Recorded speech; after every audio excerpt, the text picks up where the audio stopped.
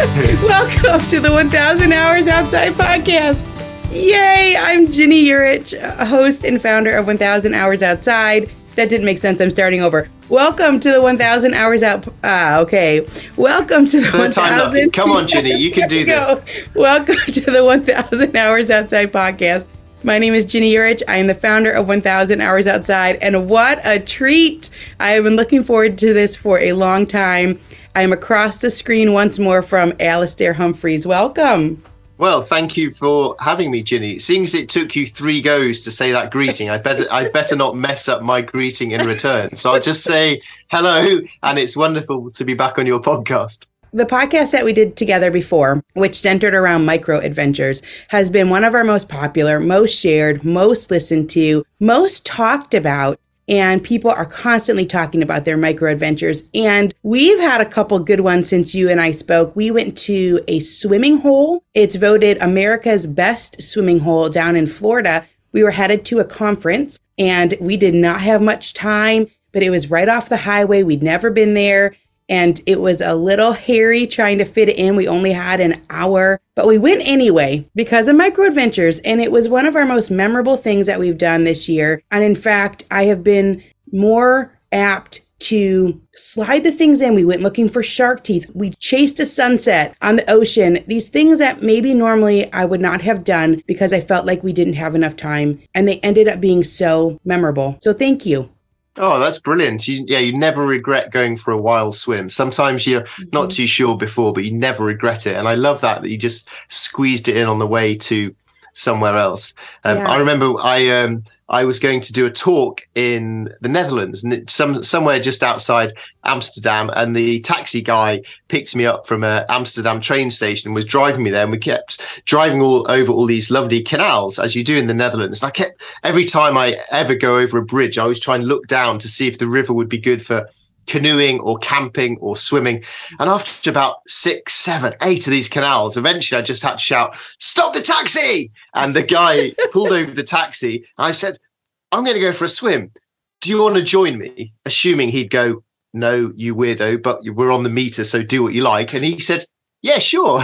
So me and the taxi driver stripped down to our boxer shorts, jumped off the bridge into the canal, got dressed, got back in the taxi and carried on to the event. And he sent me an email about a year later saying that was still one of his favorite ever taxi drives he's done. So yeah, It only takes a couple of minutes of something like that and you remember it for years, don't you? Yes. And so I'm so grateful because this concept of micro adventures, this concept of the 9 to 5 versus the 5 to 9, all the things that we talked about. So if people have not listened, they have to go back and listen because it was a life-changing episode. I just so enjoyed the book. And then in getting to know you, have learned that you have all sorts of books, up to 14 now. You are just coming out with books left and right, all sorts of different types of books. And you're also a National Geographic Adventurer of the Year. You've done so many cool things, Alastair. And we talked about it in the last one, but you have a set of books for kids. And so after we did the Micro Adventures podcast, which was a favorite with a lot of my friends too. So that's always special. You know, when you get like a little cool points with your friends, everyone really liked this episode and everyone dove into your books. We've got moms and they've got kids and a lot are homeschooling and a lot just love the concept of reading aloud as a family. And so all my friends started reading your trilogy, The Boy Who Biked the World. And then you just came out with A Girl Who Rode the Ocean. And I also have the Great Adventurers book too, which I want to talk about. But they're talking about these books all the time, Alastair. These are some of our favorite books, they say, for our family. And we love to read them. And we're reading the adventures and we are looking up on YouTube about the Great Salt Flats and all these different things. And they're learning geography and just raving. Everyone is raving about these books. And so you and I talked about, because we're heading into the holiday season, people are already asking about, what are you getting for holiday gifts? And that books, especially books that give you a little prompt to adventure, especially books and help you learn, are such an awesome gift for kids and for families. So I'm so excited to talk about these today. You have, like I said, so many different kinds of books. You're eclectic, and that's fascinating to me. Most authors seem to stick with the same genre, but you have books for adults and books for kids and micro adventures and grand adventures and autobiography type things. And so tell us about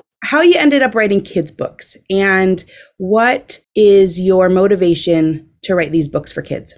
I started to write kids' books because Well, first of all, I started reading a lot as a kid, and I loved reading as a kid. I used to sit on the carpet of my bedroom with my back against the hot radiator and read books. And it was reading books that got me dreaming of adventure. And then I moved on, obviously, to reading adult type adventure travel books. So reading all those sort of things were what pushed me out of the front door in the first place to go and explore the world. I trained before I cycled around the world. I trained to be a teacher, a school teacher. And so when I was cycling around the world for 4 years, I visited literally hundreds of schools around the world. And I loved just turning up at these schools, dirty, stinking, sometimes with just crazy long hair that I hadn't cut for a year, or sometimes bald if I'd just cut my hair for the first time in a year. This sort of stinky, feral guy who turned up with a bicycle and all his worldly possessions on the bicycle, and to walk into a school, into the assembly hall, and there were all hundreds of kids there, and just be able to say, listen, there is a world of adventure and wildness out there if you just dare to go and have a look at it. So I would talk to these children about all my adventures going all the way around the world. And the brilliant thing about talking about adventures like that is you can sneak in loads of education and information without the kids realizing. It's like grating the carrots really fine to put in the pasta sauce and tricking the kid to eat some vegetables. It's like that, education hidden away in adventure. And so when I got home, I wrote my story of cycling around the world, but I wrote it for children. And I thought that rather than me, boring adult man, doing this adventure, I would basically just turn myself into a boy of indeterminate age, and so it becomes the boy who biked the world, who somehow implausibly persuades his mum and dad to be allowed to go off and ride his bike around the world. But I think once that bit of suspension of disbelief is over, after that it's just this kid having an adventure around the world, very much as I did on my own experiences. And then inevitably you learn about the cultures and the places and the geography, and hopefully a little bit of mindset and attitude and perseverance and grit. And I try to sort of squeeze those things in amongst enough stories about poo to keep the children interested. Yeah, sure. So I have this burning question, which is, do you really like banana sandwiches? Yeah, so in the Boy Who Biked the World, Tom, he eats a phenomenal amount of banana sandwiches. And the reality is that on my adventures, I do eat quite a lot of banana sandwiches because let's say poorer parts of the world where it's harder to get supplies, or perhaps there's a risk of food poisoning sometimes, things like that. Generally, a banana is brilliant because it's cheap, it's delicious, it's sterile, it's wrapped in its own protected little case, and I really like them. So, when I cycle around the world, I did eat a lot of banana sandwiches. Not as many as Tom did, but a lot. These days, now that I'm older and middle-aged and a busher, I now have my banana mashed on toast, often with a little bit of almond butter as well. But I'm still a fan of the old banana sandwich on adventures. And so you just get yourself a piece of bread, either a roll or a flat bit of bread, peel a banana, shove it in, fold it up like a hot dog, gobble it down. Really cheap, really healthy, and boom, you can be back on your bike and hiking again. Wow. So these adventures are based off of your story. Are they mostly accurate? Yeah, very much so. Yeah. So both The Boy Who Biked the World and The Girl Who Rode the Ocean are very much based on the realities of my experiences from my own adventures. Wow. Yeah. I polished the characters a bit to maybe make them funnier or something, but yeah, generally they wouldn't stand up in a court of law, but they match pretty well to my diaries of the adventures. Yeah. And so that was something I was curious about too, which is, how did you keep track of what you were doing?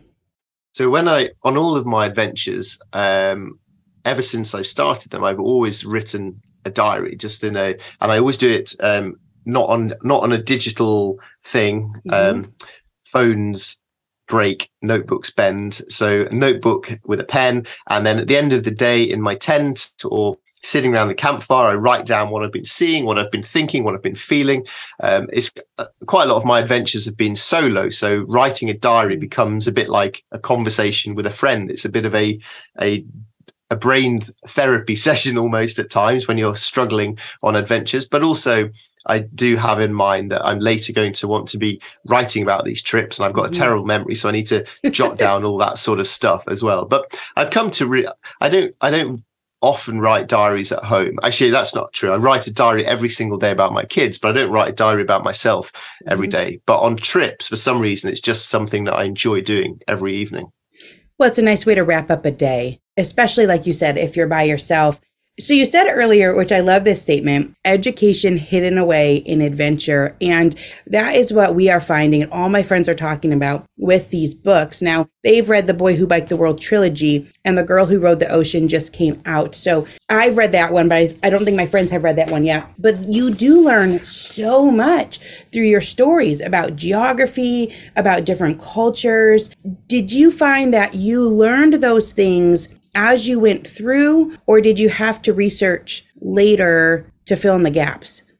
A bit of both, really. So cycling around the world, I set off to ride around the world because I wanted a typical adventure, man versus mountain and deserts. And I thought it was going to be a solitary experience of me in the wild, seeing if I could pass those sort of tests, my 40 days in the wild sort of struggles. But in reality, once you've ridden your bike for a few months, you get very fit and strong, and then that's kind of easy. And that would be true of literally anyone. I'm not an athlete at all. I'm just a normal guy who spent a lot of hours on a bike and therefore got fit.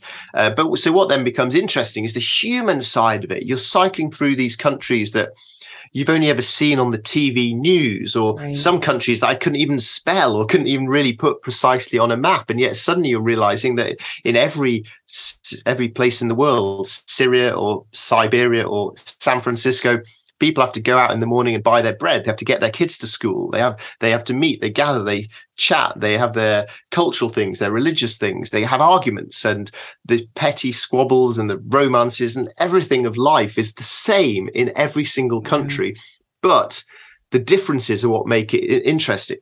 Now, I find living in England, going to the supermarket really boring, but put me in any other country in the world, and I love going to the supermarket because it's suddenly all a tiny bit different. And even better when you can't understand a word that everyone's saying. Suddenly going to try and buy some apples when you're in Ethiopia becomes a little adventure. And so just turning everyday life starts to become an adventure when you just go somewhere that's new and different for you. And I loved it. One thing that drew me to cycling around the world was I was fascinated about what are all those exotic, strange people like on the other side of the world. And so I'd cycled all the way to the other side of the world to find out. And of course, once you get there, they just think they're completely normal people living their lives. And then they suddenly look at you, this exotic, strange person who's come from the other side of the world, and suddenly you're the exotic specimen. So I found that really interesting as well, where everyone thinks their own lives are normal, but everyone else's lives are very different. There was one story where someone said they were surprised that you didn't have a llama.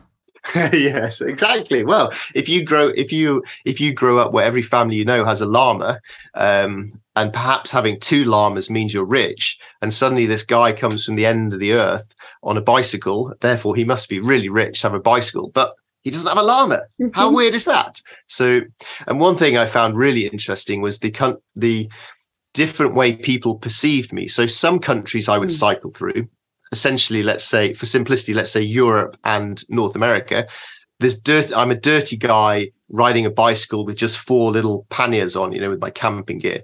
And therefore I must be poor. And people sort of treated me slightly in that way. And then you get to other countries, poor parts of the world, where suddenly I'm this guy on a bicycle, a shiny bicycle with 4 whole bags of stuff. I must be so rich and exotic. So I found that really interesting. The different ways we perceive other people actually reflects a lot on ourselves. So if you want to have an education in life, just get on a bicycle and cycle for a long way. And and then if you're curious to learn about the stuff that you see in those places. So your question was whether I had to research, and a lot of stuff I learned just from being in the places, but also it just got me interested in things I'd never been interested in before. Stuff that at school I found really boring. History, geography, science, boring. Languages, boring. Suddenly become fascinating when you're actually in them.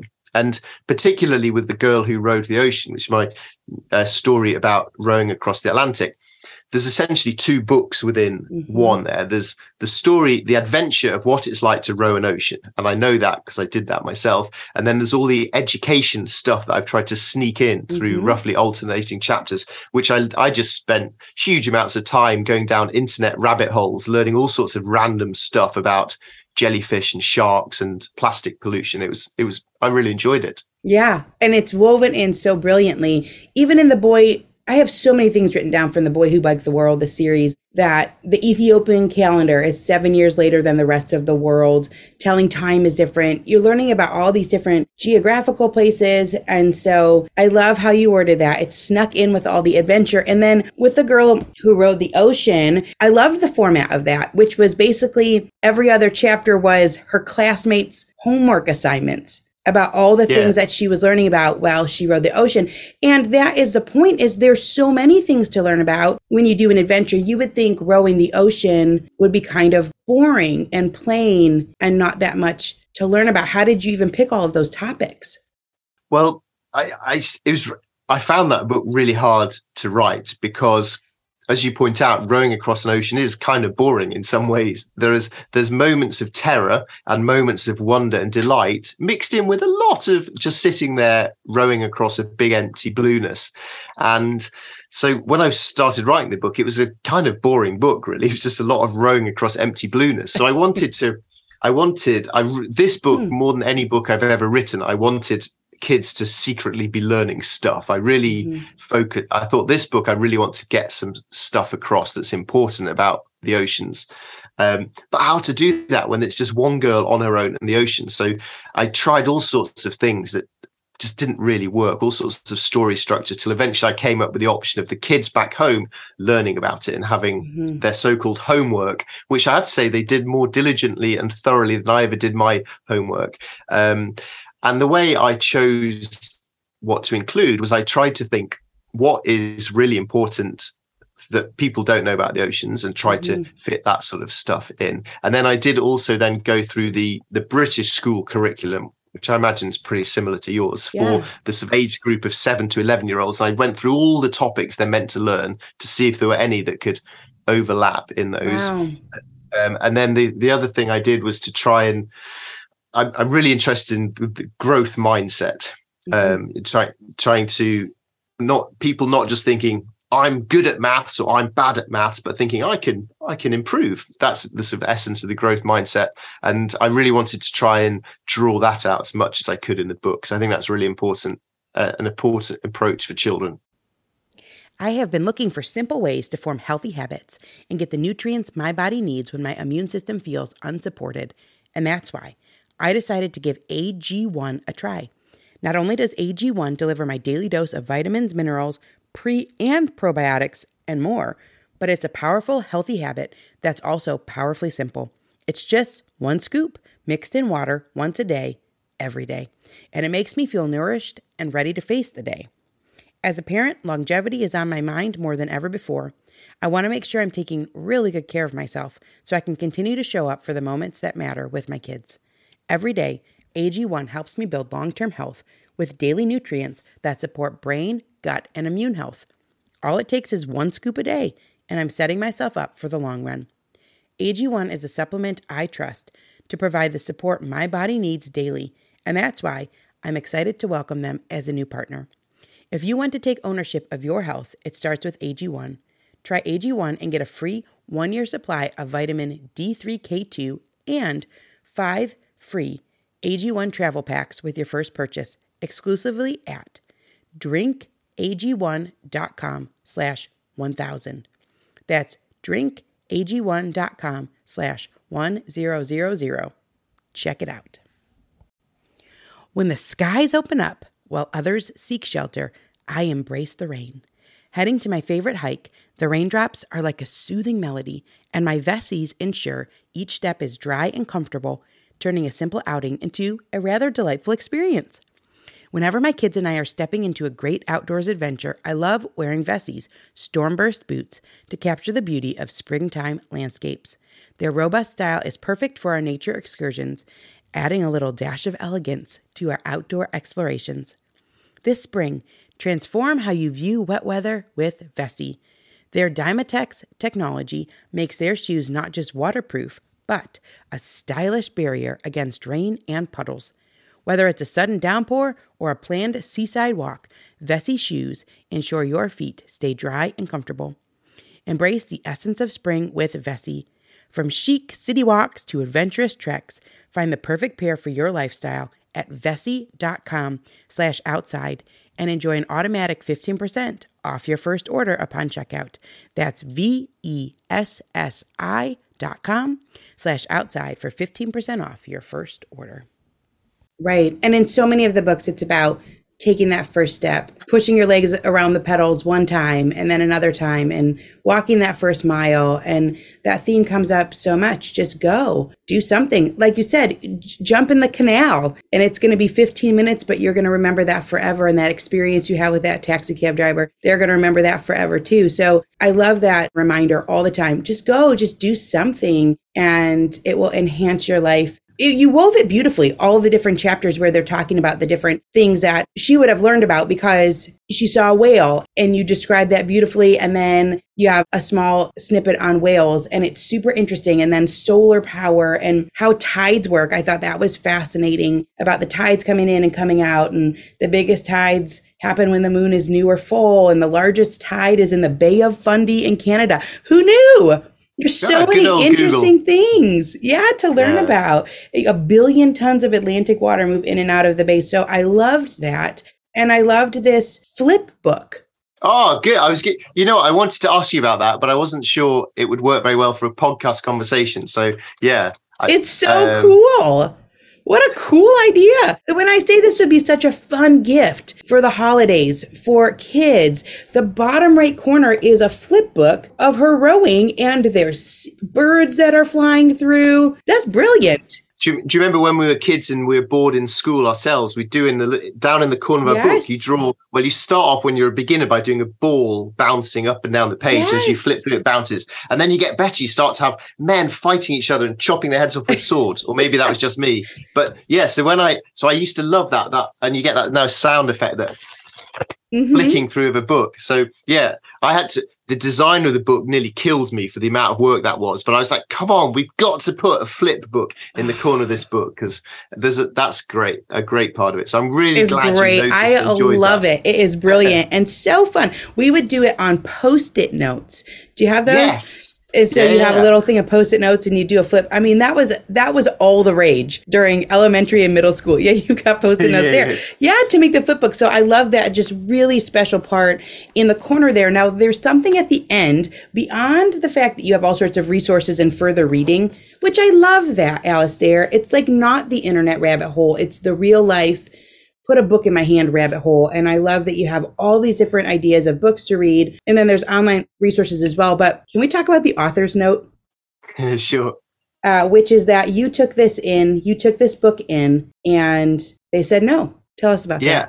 So I cycled around the world and therefore I wrote a book called The Boy Who Biked the World. And that seems a fairly obvious thing to do. And then I rowed across the Atlantic Ocean. So that's ROWED. We should probably clarify that earlier. So I actually was thinking about that earlier. It's in a little rowing boat. So rowing across the Atlantic Ocean. I actually did it in a boat with 4 people, four guys. We rowed across the Atlantic 3,000 miles for 45 days and nights from Europe to the Caribbean, as you say. And then the book, I did it for all sorts of boring reasons. I turned it to just one person rowing the ocean, but I really wanted it to be a girl who rowed the ocean, not a boy. And the couple of reasons for that. One is I have a daughter myself now, so I kind of needed to even up from the boy. I had to do one about the girl to be family fair, as we're all aware of the issues there.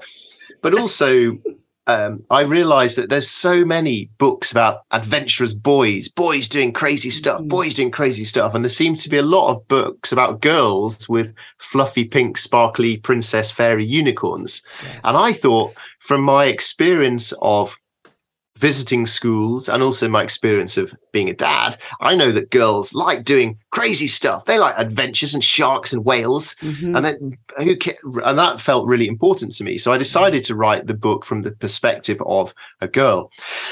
I was kind of nervous doing this because the last thing that the 21st century needs is more middle-aged white men mansplaining to the universe. So I was a bit nervous about me writing about a girl, but hey, I'm a middle-aged white man. I can't do anything about that. So I just thought there's nothing I can do about that, but I'll try my best to write about this from a girl. So I went to a couple of publishers in Britain, and I said, I've done these adventures. I've written about the boy who bite the world. It went quite well. I now want to do the girl who rode the ocean. And the two of them, they both rejected the book. And the meetings I was in, they were women who were running these meetings, and they said to me, well, we're not going to publish this. It doesn't make business sense because two things. One, girls won't read books about adventures. And two, boys won't read books with girls as the star character. Wow.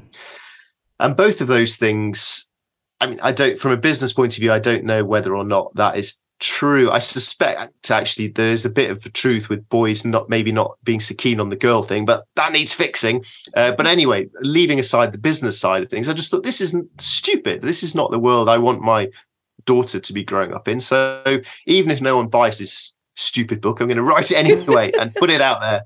And to heck with the rest of you. So I did it with the girl as a girl, and so far the feedback's been great. I haven't had anyone getting angry at me for being a man, and I've been really I'm really glad that I ignored the publishers that did that. I am too, because it's a missing thing. Where are the stories about the adventurous girls? So I am so glad that you did it. Good for you for going for it. And it does even it out. You got the trilogy for the boys. And so then you got this nice, thick, amazing book for the girl who rode the ocean, and great for any family to read. Yeah, this book, the girl book is thicker than the boys' ones. And it's also got a much, much better front cover. The front cover, I'm very excited about. So I think that evens it up. It's a good front cover. Yeah. And you have read books about feisty girl adventurers. You talk about it in the Great Adventurers book. Yeah, some of my biggest adventure heroes are women, so that's nonsense, really, isn't it? And one thing I love about the world of adventure and the world of outside and all the stuff you're doing is that none of this matters at all. It doesn't matter if you're a man or a woman, young or old, strong or weak. None of this matters when it's about getting out into nature. And the thing I'm always going on about is this: if it feels like an adventure to you, it is an adventure. Sometimes when I do talks, I do a talk to an audience about cycling around the world or something stupid I've done, and people come up to at the end and they want to share their story, and they often say, "Oh, it's nothing like you've done, but I went on da-da-da-da once." And people say that all the time. And I know why, it's a sort of polite-ish type kind of thing to do. It's I guess if I met some NFL superhero guy, I'd say, well, I'm not like you, but I like playing blah, blah. So I can see why people do it. But I always cut them off and say, what you do is exactly like me. If you go ride your bike for a weekend, then you literally know what it's like to ride it for a year. You just repeat the same thing over and over and over like a hamster on a wheel. So none of this matters who you are. It's just about doing it. And you mentioned a bit about taking the first step, which is something I always go on about in pretty much all my books, because even though I've been doing adventures for decades, and even though I'm quite a hyperactive, active, proactive, enthusiastic kind of guy, I still find it really hard to get out the front door and do it. It's so much easier just to lie on the sofa and turn the telly on than to even go for a walk. It just is hard to get out the front door. And so I think that's a crucial thing. And that was what initially drew me to reach out to you when I learned of what you were doing. It's just to break things down into small little bits. And if you accumulate enough small things, it becomes a very significant thing, doesn't it? It sure does.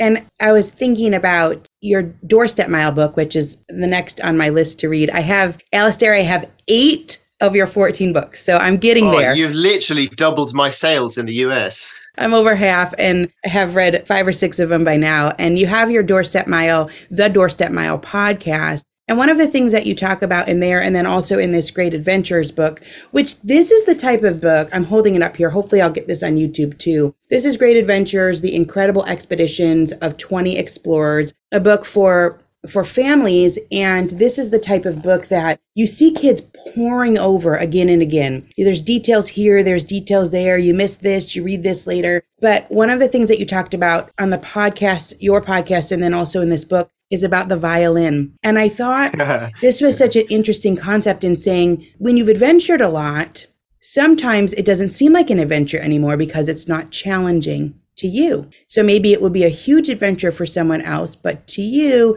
it's sort of same old, same old. So can you tell us about the violin?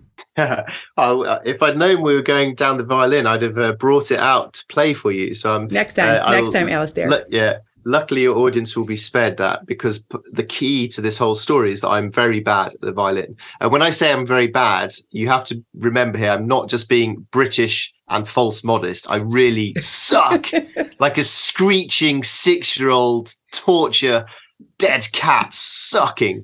So bear that in mind. So, yeah, I spent years doing adventures, and I did them because I wanted the challenge and the excitement and the newness and the surprise and the learning and the fear of failure and all this good stuff that all of us love about adventures. But inevitably, if you spend decades going camping and things, you get good at it, and then it becomes kind of normal. And I started to think that although all this adventure stuff sounded great, in some ways, it was actually me just hiding away in my safe old comfort zone. And yes, from the outside, it might look very heroic and admirable that I was off doing all these wholesome nature challenges, but maybe I was just actually cruising a bit. And maybe what I needed to try and do was think about what adventure used to mean to me, all those things I just listed, and ask how I could get that back in my life. And that then brought me to a book that I read years ago, my first year at university, actually, about a young English guy who walked through Spain in the 1930s playing his violin. And he played it very beautifully. And he'd walk through Spain playing in parks and in town squares. And he writes beautifully about all these lovely little Spanish towns and the warm summer evenings, and people would throw money in his hat, and then he'd go and spend it on wine and all these beautiful girls. And it was just this beautiful, amazing adventure. And I always thought, I'd love to go and have an adventure like that. But I can't play the violin or anything musical. And actually, I'm really shy about performing. Karaoke, singing, dancing really, really gets me scared. So that then made me think, if I want to get fear and uncertainty and risk and fear of failure back in my life, then what I really need to do is go and play the violin in Spain. And the moment I had this idea, I felt simultaneously thrilled and terrified. And those two feelings, if you feel excited and scared, that is the sign of a good adventure. So I started learning the violin. I had about 7 months until till my time when I was going to go to Spain. I thought that in 7 months, I'd be pretty good at the violin. I thought I was going to be pretty expert, a bit of Bruce Springsteen, a bit of Bob Dylan, a few flamenco tunes. The violin is really hard, though, and I'm really bad. So when departure time came, I really sucked. I could play 5 songs of about 20 seconds each, the things you teach 6-year-olds. My best song was the Muppet Show theme tune. And that was all I could do. But I'd done the important thing, the doorstep mile thing, is I bought my plane ticket to Spain. Therefore, I was committed. And I told everyone, I'm going to Spain on that date. Boom. So I flew out to Spain, really scared, thinking this is such a stupid idea. And I had no money and no credit card. I was going to do this properly, like Laurie Lee, the original guy. So the first morning in Spain, I flew out there, I stayed in the hotel. And then the next morning, I emptied the final coins from my pocket, left them in a little pile on a park bench, and walked off into this town with 0 money, no credit card. First time in my life, had nothing. And the only way I was going to get any food for the next month was if I played my violin. And so I stood up in this town square, put out my case like you see the professionals do in New York, Grand Central Station or somewhere exotic. I put out my case. I started playing away. Awful, screeching, horrific, most embarrassing thing of my life. Absolutely terrifying. I was blushing. I felt such a fool. Horrific. to cut a long story short, eventually someone gave me a coin, that first coin. And wow, the thrill, the rush, the gratitude, the joy, the excitement, the adventure of it, of getting that coin. And then off I went through Spain. I walked 500 miles through the mountains, sleeping on the hilltops, cooking on open fires, washing by swimming in rivers. But none of that is the adventure. That was my day job. I've been doing that for decades. Wow. The adventure was every day when I wanted to buy a loaf of bread, I had to get out my violin and play and perform. And that was the adventure. And this trip, it was one of the best adventures of my life. And the really important part of it was making me realize that what adventure means to me is not necessarily what it means to you.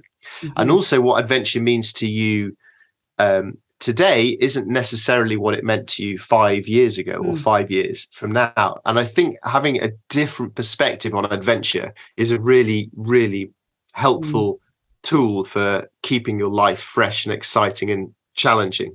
Wow. And you have that story in the Great Adventures book, The Incredible Expeditions of 20 Explorers. And you have opened my eyes to a new genre. I like to read too. I've always liked to read since I was a kid. And I didn't realize that there were stories about all these adventurers, either that they've written or people who have written about them. So I read my first one, Alastair. Oh, cool. What was it? Amazon Woman. Darcy, I don't know how you pronounce her last name, Getchter. She rode the Amazon in a kayak from source to sea, the Amazon River. And it was phenomenal. This genre, I didn't even realize it really existed, these real life adventure stories. So did you start reading those when you were young? Did you start reading them in college? How did you find them? I started reading adventure stories and travel stories when I went to university. So when I was about 19 and I should have been studying zoology, I actually started to discover all these crazy people who'd go to the North Pole and go to the South Pole and kayak down the Amazon and climb mountains and cross deserts. And I mean, some of them are just exciting stories because they're so stupid and thrilling. But quite a lot of them were people who were really trying to live lives of purpose and meaning and substance. And they didn't feel that they were getting that just doing the normal stuff that everybody else was doing in their normal lives at home. And they were really, they were sort of, often they're sort of running away from stuff, but they're kind of running to something as well. They're trying to really live a rich and full life. And I found that side of it really fascinating, as well as all just the crazy adventure, crazy mad stuff that's just really exciting, like a Hollywood movie stuff. So and then, as with any genre, once you start to get into it, you realize the depths of things in that. So I found that very captivating. And then if you throw into that, you know, the National Geographic magazines, the famous yellow magazines that you can just pick up 50 of them for $1 at a garage sale and things, and the pictures and the idea that there was this world out there that was far more exciting than my small little town in England. So that then took me from just enjoying the books to also thinking, I want to go and do some of this for myself. And how can I do that as a young person without much money? I know I'll put a tent on the back of my bicycle and I'll go for a bike ride. And that then opened the door to turning the enjoyment of reading into the actual doing, the committing to action, which I think is a important end part of it. Well, I'm so thrilled that you opened my eyes to that new genre. I've read this Amazon Woman, and then I have this book called Endurance, which is about Shackleton and getting, I don't know, I haven't started it yet, but if you haven't started it, I can't tell you how jealous I am of you that you do not person, because then you will read it not knowing what happens at the end. That's such a wonderful. It's the next one in my pile. So yeah, that's properly crazy. If people can see, and I put this up on YouTube, you have stacks and stacks of books behind you. Do you have some favorites? Are the favorites some of the ones that you chronicled in this Great Adventures book? Yeah. So the Great Adventures book you got there, it's got a big illustrated book for young children, but that was really a passion project of me just wanting to share my personal favorite adventure stories with people. So yeah, probably about a lot of the people in that book are the people who completely inspired me to the adventures I'm doing. And also a good thing about that kids book is it will lead the adults towards some interesting books for them to read. Right. That's what I was thinking. People. And you say it's for young children, but this, to me, this is the type of book that every family wants to have sitting in their home so that the child can pick it up, because there's so much to learn in here. And every time you go through it, there's something new that you see, and you talk about how should they pack their kits, and there's a mix of information and cartoons and maps and little sidebars, 24 things to do before you are 16.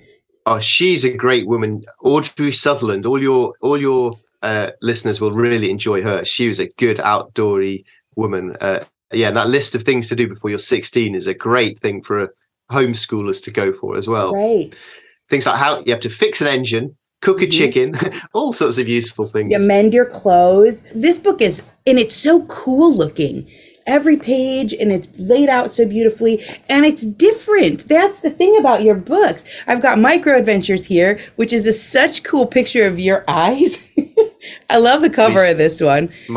It's an early selfie. That was before the word selfie was invented, but it's a selfie of me swimming down the River Thames, actually. Wow. And this one's filled with photos, and the photos are absolutely unbelievably stunning. So you add that to your list of things that you do is you take phenomenal photos. So this one's got pictures, and then you have these books for children. So I love that you are introducing to kids this genre of real life adventure stories. And for me, just me as a one person, I'm reading the books now, right? I read my first one and I've got the second one in queue. We have done Micro Adventures. And so you are helping people do those practical things that change their lives. And it's a big deal. It's really important and very meaningful. So thank you. I'm getting teared up because it's really been impactful for us. Well, let me interrupt you then by saying you are doing exactly the same. You know, when we did that podcast interview before, I do quite a lot of podcast interviews, and to be honest,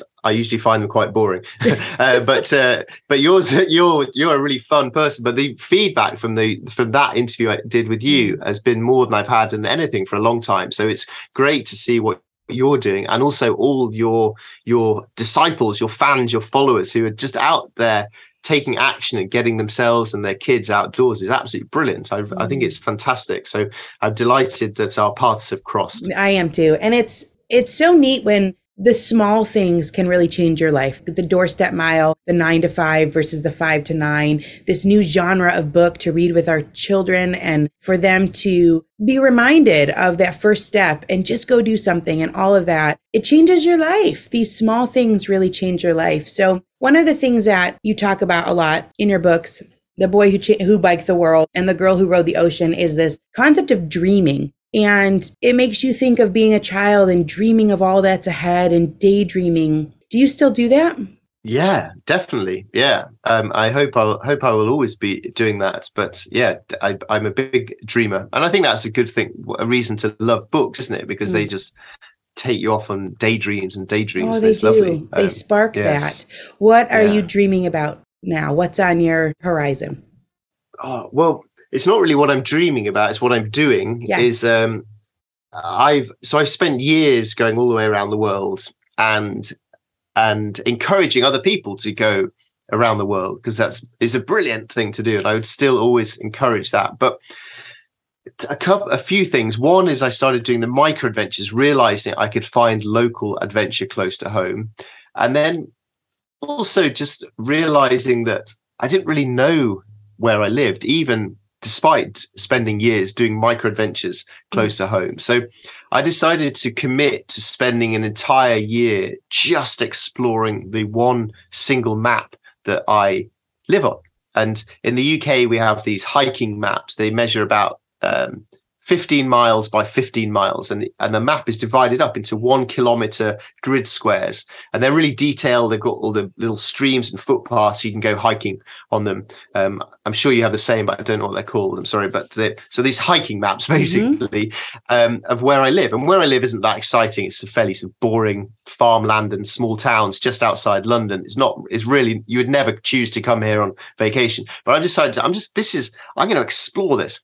So I'd go out once a week to 1 grid square, so 1 kilometer by 1 kilometer. And then I'd try to walk every footpath in there or cycle every street in it and try as much as possible to see everything in 1 kilometer. And when I first started, I thought, this will be quite boring because there'll just be a few streets, a few sheep, and a few McDonald's rubbish things thrown in the gutter, and it'll be a bit boring. The first week took me about 6 hours to go through this 1 kilometer square, and I had to give up because my head was about to explode with how much stuff I'd seen in 1 empty kilometer. And so what I've really been doing is just forcing myself to slow down more than I've ever done before. Adventure for me has always been about, let's go from here to there as fast as possible. And that's an adventure. But now it's about how slow can I go? How much can I see? How much can I observe? What sparks can this set off that when I get home, I'm going to spend 2 hours researching on the internet. So, so for 52 weeks a year, I went to 52 grid squares.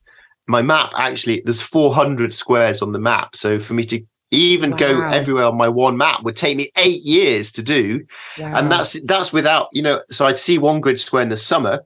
I need to go back there in the winter and see what it's like in the winter. I need to go there under a full moon and see what it's like under a moon. So it's just exploded my mind of how much there is within the one little map that I live on. And I haven't got time to go around the world anymore because I need to go see what's at the end of my street. So yeah, exploring a single map is my new writing project. Wow. This episode is brought to you by BetterHelp. Question: what's the first thing you'd do if you had an extra hour in your day? Read a few chapters of that book, start painting that guest bedroom, tackle that pile of laundry, play a card game with your kids. A lot of us spending our lives wishing we had more time. The question is, time for what? If time was unlimited, how would you use it? The best way to squeeze that special thing into your schedule is to know what's important to you and make it a priority. If you're feeling stuck, therapy is something that can help you find what matters to you so you can do more of it. Therapy is a wonderful thing. It can help you learn positive coping skills or show you how to navigate properly setting boundaries. With BetterHelp, it's easy to get started. You just fill out a brief questionnaire to get matched with a licensed therapist. It's entirely online and designed to be convenient. If you're thinking of starting therapy, give BetterHelp a try and visit betterhelp.com/1000hours to get 10% off your first month. That's BetterHelp, HELP.com/1000hours. Everyone wants to start their year off on the right foot, and for me, that means making sure I'm eating well and have enough energy to do everything I want to do. But I'm not going to run to the butcher every day to get a fresh cut of quality meat. That's why Good Chop is such a lifesaver for our family. Good Chop offers fully customizable boxes of high-quality meat and seafood delivered to your door on your schedule. Their products are vacuum sealed and frozen at peak freshness, so you can stock your freezer and cook when you want. We had a somewhat last-minute get-together recently, and it was so incredibly convenient to just head to the freezer and pull out a couple bags of Good Chop's hamburger patties to whip up some burgers quickly. They were so delicious. Besides being delicious, it's important to know it won't cost you a fortune either. Good Chop's price per meal starts at just $3.74. Go to goodchop.com/outside120 and use code outside120 to get $120 off across your first 4 boxes. That's code outside120 at goodchop.com/outside120 for $120 off. goodchop.com/outside120, code outside 120. And that's so interesting because you do go places and you think, well, I wonder what's down that street. I wonder what, and you don't have the time. Or you choose not to use your time on that. Right. Well, that's brilliant. So this is the next writing project? Yeah. So I've written the first draft of it. At the moment, it's massively too long and really boring. So I need to chop it in half and then hopefully it'll become interesting. One of the hardest things about being a writer is that the more of your words you delete, the better your book gets. Mm-hmm. So you spend months writing and then you delete it all and suddenly everything gets better. So yeah, I'm plowing through that, but I think that'll be out next summer. Wow. When you and I talked last time, you had said, oh, this is a break from my writing. And I think, would you have been writing The Girl Who Rode the Ocean, or would you have been writing the 52-week one? Well, I tend to overlap things a bit, but the Girl Who Rode the Ocean I started about 5 or 6 years ago. So my feeling of at the end of that was relief rather than celebration. Like, oh, good riddance. like when your grandmother finally leaves after staying for 2 weeks or something like that. So I was like, oh goodness, this is out. I love you, but off you go. Give me a break. So I tend to. So with the map project's been great because it's involved a whole year of going out and exploring my map and taking photos. And now comes the work part of polishing the words. But yeah, I tend to have overlapping projects. So hopefully by the time before I finish this single map, I will have come up with the idea for the next kids book, which will either be the girl who did this, the boy who did this, or maybe, I don't know what you think, maybe the boy and girl together should go do something. I think so. I think so. I haven't decided yet. What does your family think about all of this? Well, not a lot, because they're my family, so they think I'm a boring, normal person. I'd like everyone thinks about their family. Certainly, I'm guessing you mean my kids. My kids just think I'm the boring old guy who tells them to tidy their room and eat their vegetables. So they just think it's kind of my normal job, really. So it's quite a good way of keeping my feet on the ground because they're totally uninterested in everything I do, which I quite like. It helps keeps my triumphs and disasters in perspective. Do they like to go with you? Or we talked about this a little bit last time. I mean, they're typical teens, tweens, right around there. Yeah. And like ours they don't really want to do anything. Typical tweens who, given a choice, would literally spend every hour in front of a screen. I mean, if you said to them, you can do anything you want today, what would it be? It will be, I'd like to stare at a screen. And I think that's an important thing for me to acknowledge as adventure guy, that I struggle with that as much as absolutely everyone, and it drives me absolutely nuts. But when I can get them in a headlock and drag them out the front door, then again, the single step, once they're outside, they love it. They say, right, we're going to go for a walk in the woods. Oh, Dad, so boring. Oh, it's cold. Oh, it's rainy. Oh, it's so boring. You get them out there and woohoo, they're off and they love it. But getting them out there is really hard. And also it's a huge test of willpower. Sometimes I just think, maybe I can't be bothered. Maybe I'll just turn the telly on. But I have to make myself do it because I know it's worth it once you get out there. But it's a real hard thing. It really is a struggle. And actually, sorry, can I just say one final thing is the feedback when I was seeing from the last podcast we did, and I was sort of eavesdropping, I guess, on other people's lives, you know, when they tag you into Instagram and someone you've never met before from North Carolina or Boise, Idaho is doing cool stuff with their kids. I just found it really inspiring and actually made me think I need to buck up my parenting ideas a bit because you've got some cool people doing some really cool stuff. So yeah, I like that sort of community collaborative feel of, oh, if they're doing that, maybe I can do it too. So yeah, it's been really good to encourage me as well. And it's interesting because this concept of the doorstep mile, of just getting started, it applies here. And I think it will continue to apply and be relevant to parenting, which is, it is hard to push our kids out the door and to make plans with friends and to figure out where you're going to go and make sure you have the food and the things that you need. But when you take that first step, they're happy too. Like you said, once they're outside, they love it. And so this concept, I think, goes far and beyond just our own lives, but also is one of those harder pieces in parenting, to put that effort in at the beginning and trust that it will be worth it in the long run. Yeah.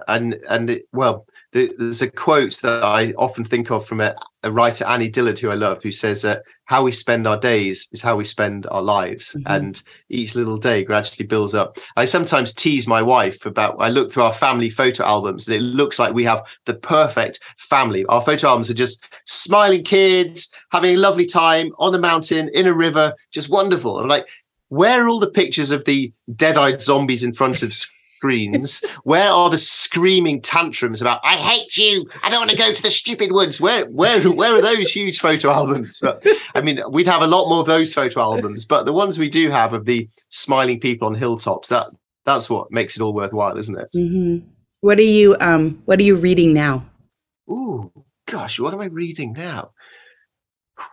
I tend to race through books. So I've been reading a good well, my hesitancy slightly because it's totally off topic of this, but it's a really good book called The Happiness Trap, which is about, what's it about? It's a vaguely sort of meditation type book, but it's about trying to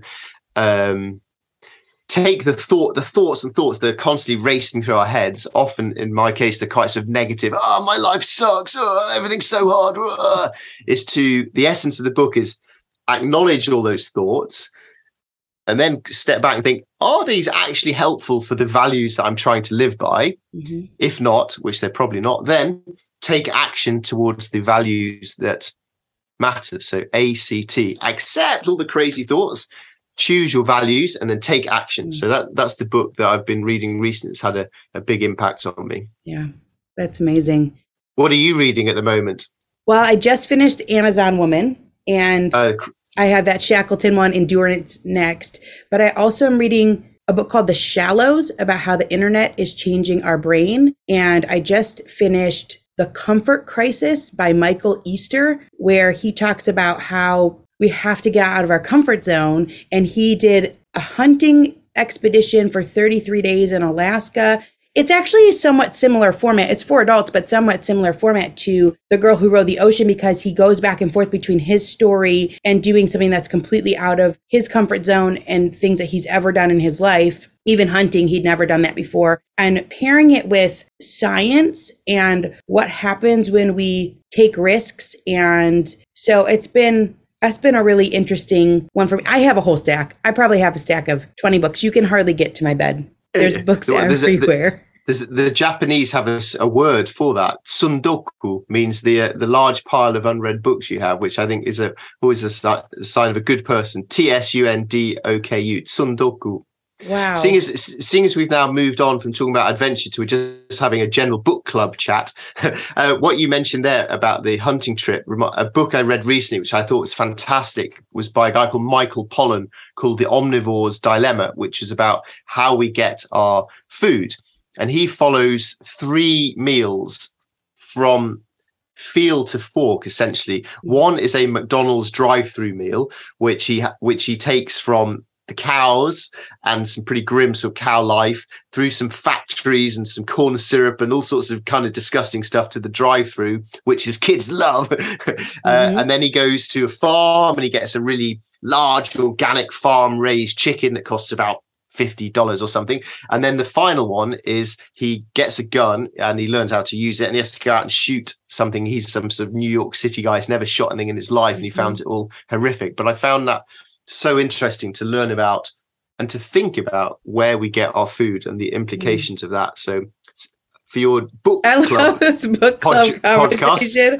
This is fantastic. I've also been reading Neil Postman, who is not alive anymore, but he wrote this book in 1985 called Amusing Ourselves to Death. And it is phenomenally interesting about how we are imprisoning ourselves is basically the concept, because we're choosing to sit in front of the screens instead of live our life. And obviously there's nuance about that because these screens today are different than 1985 and they're designed to be addictive in many ways. But it's a fascinating book and he actually has a lot of books. So maybe the optimistic side of that, though, you say screens are more addictive now, which I agree with, but you know, when I was a kid, my parents were like, "Oh, are you in front of the television? The youth of today, rah, rah, rah." And then Lucretius, was he a Roman?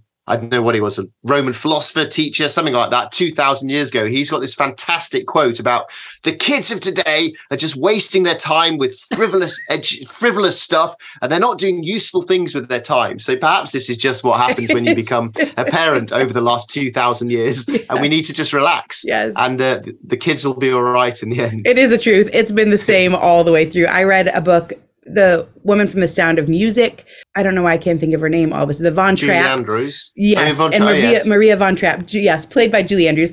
But she wrote an autobiography and had something in there, the same thing. It was in the I don't know when it was, earlier 1900s. And she's saying, everyone's sitting around watching these baseball games on the television and no one's doing anything useful. So you are right. It has been an age-old problem. And I think it will always be, which I think that's why your books and this concept of microadventure and live it out every day and do the things that are around you and go and take the first step are such important reminders. And that's why it's fantastic that you have so many books. I just have started skimming it, but you have the book Ask an Adventurer. And so this is in my pile as well. Live adventurously, be creative, make a living. And you talk about your writing in there. And I think sometimes we're self-conscious to put our writing out there. Why does the world need another book? What do I have to say that's of any value? But then I think for my own life about all these books that I've read, and you talk about all the books that you've read, they've changed our lives completely in these different ways, in these different concepts. And so I think, I don't really know where I'm going with that, but I don't know. I'm just glad that you're writing more books, I guess. I'm glad that book 15 is in the works. And I want to recap real quick because this is coming out in October and the holidays are right around the season. And in the States, some of these books you can get overnight, but then some of them take a week or, a week to 10 days. So just so people know, they've got to get them soon. The Boy Who Biked the World is a trilogy. The Girl Who Rode the Ocean just came out. It's fantastic. And then also for kids is this Great Adventures. I think every family should have this one. This should sit in everyone's bookshelf. This is one of those ones that you come back to time and time again, and it's a jumping off point for so many other things. And like you said, this can lead to the books that the parents read or that you read together as a family as you study what these different adventurers have done. And then you have beyond these, you have 8 others. I'm losing track. Yeah, you don't need to go through all of those. But they're fantastic books. So, Alastair, I so appreciate your time, and I'm so excited to read what you have coming next. Do you have a title for that one yet? The working title is A Single Map. Oh, wow. That's incredible. That's my style. And I stole that from YouTube, from this short running video. It's a really nice running video called Of Fells and Men. It's only about 8 minutes. There's this American guy who does like ultra marathons all around the world, and he comes to this little corner of England. We only have a tiny little bit of mountain in England. It's probably 15 miles by 15 miles. That's it for our wildest part of the whole country. Wow. And there he finds these real tough guy runners who just run in these English hills. Yeah. And this American guy who goes all over the world, he's so smitten with their love and knowledge and connectedness to this tiny thing that he says, I'm almost jealous of these people. I go all around the world, but I'm almost jealous. And I almost wonder whether a single mountain range isn't enough for an entire lifetime. So I'm asking, is a single map enough for an entire lifetime of exploration? I can't wait to read that. So Alastair, if people are trying to figure out where to find you, obviously your website is phenomenal. There's so much information on there and it's fun. It's a fun website. So can you tell people where they can find you and where they can find the books? Yeah, so I'm on the internet, alastairhumphreys.com. I'm on Twitter and Instagram at al_Humphreys. I'm on Facebook, Alastair Humphreys. YouTube, got lots of videos. You can see some very bad violin playing as me walking across Spain. And then my books are on Amazon, also on bookshop.org and those sort of sites. Yeah, and you have 3 podcasts as well. The one I was talking about earlier is The Doorstep Mile, but you have 2 other ones. And The Doorstep Mile, they're short. This is long. You have got some great 10-minute or less clips that are inspiring. So tell us real quick about your podcast. So The Doorstep Mile and Ask an Adventurer are essentially just my books turned into short, snappy podcast episodes for people who prefer them that way. And then I've done one called Living Adventurously, which was, I spent a month cycling around the county that I grew up in England, interviewing different people who were in their own ways living adventurously. And they range from a chef to a guy who makes sandcastles professionally for a living, to all sorts of different people who in their own way are living adventurously. That's my best podcast by a long way. Okay. I've also got some newsletters if people want some newsletters, but yes, of course they want the newsletters. That's fantastic. Well, Alastair, I want to read one of these quotes that I just loved from your book. Having a dream is not enough. Tom also did the most important thing of all. He began. He started small. The rest will follow little by little. Thank you for inspiring us to adventure. Thank you for inspiring us to read about other people's adventures. And I'm looking forward to the next time we get to chat. Me too, Ginny. Thanks so much.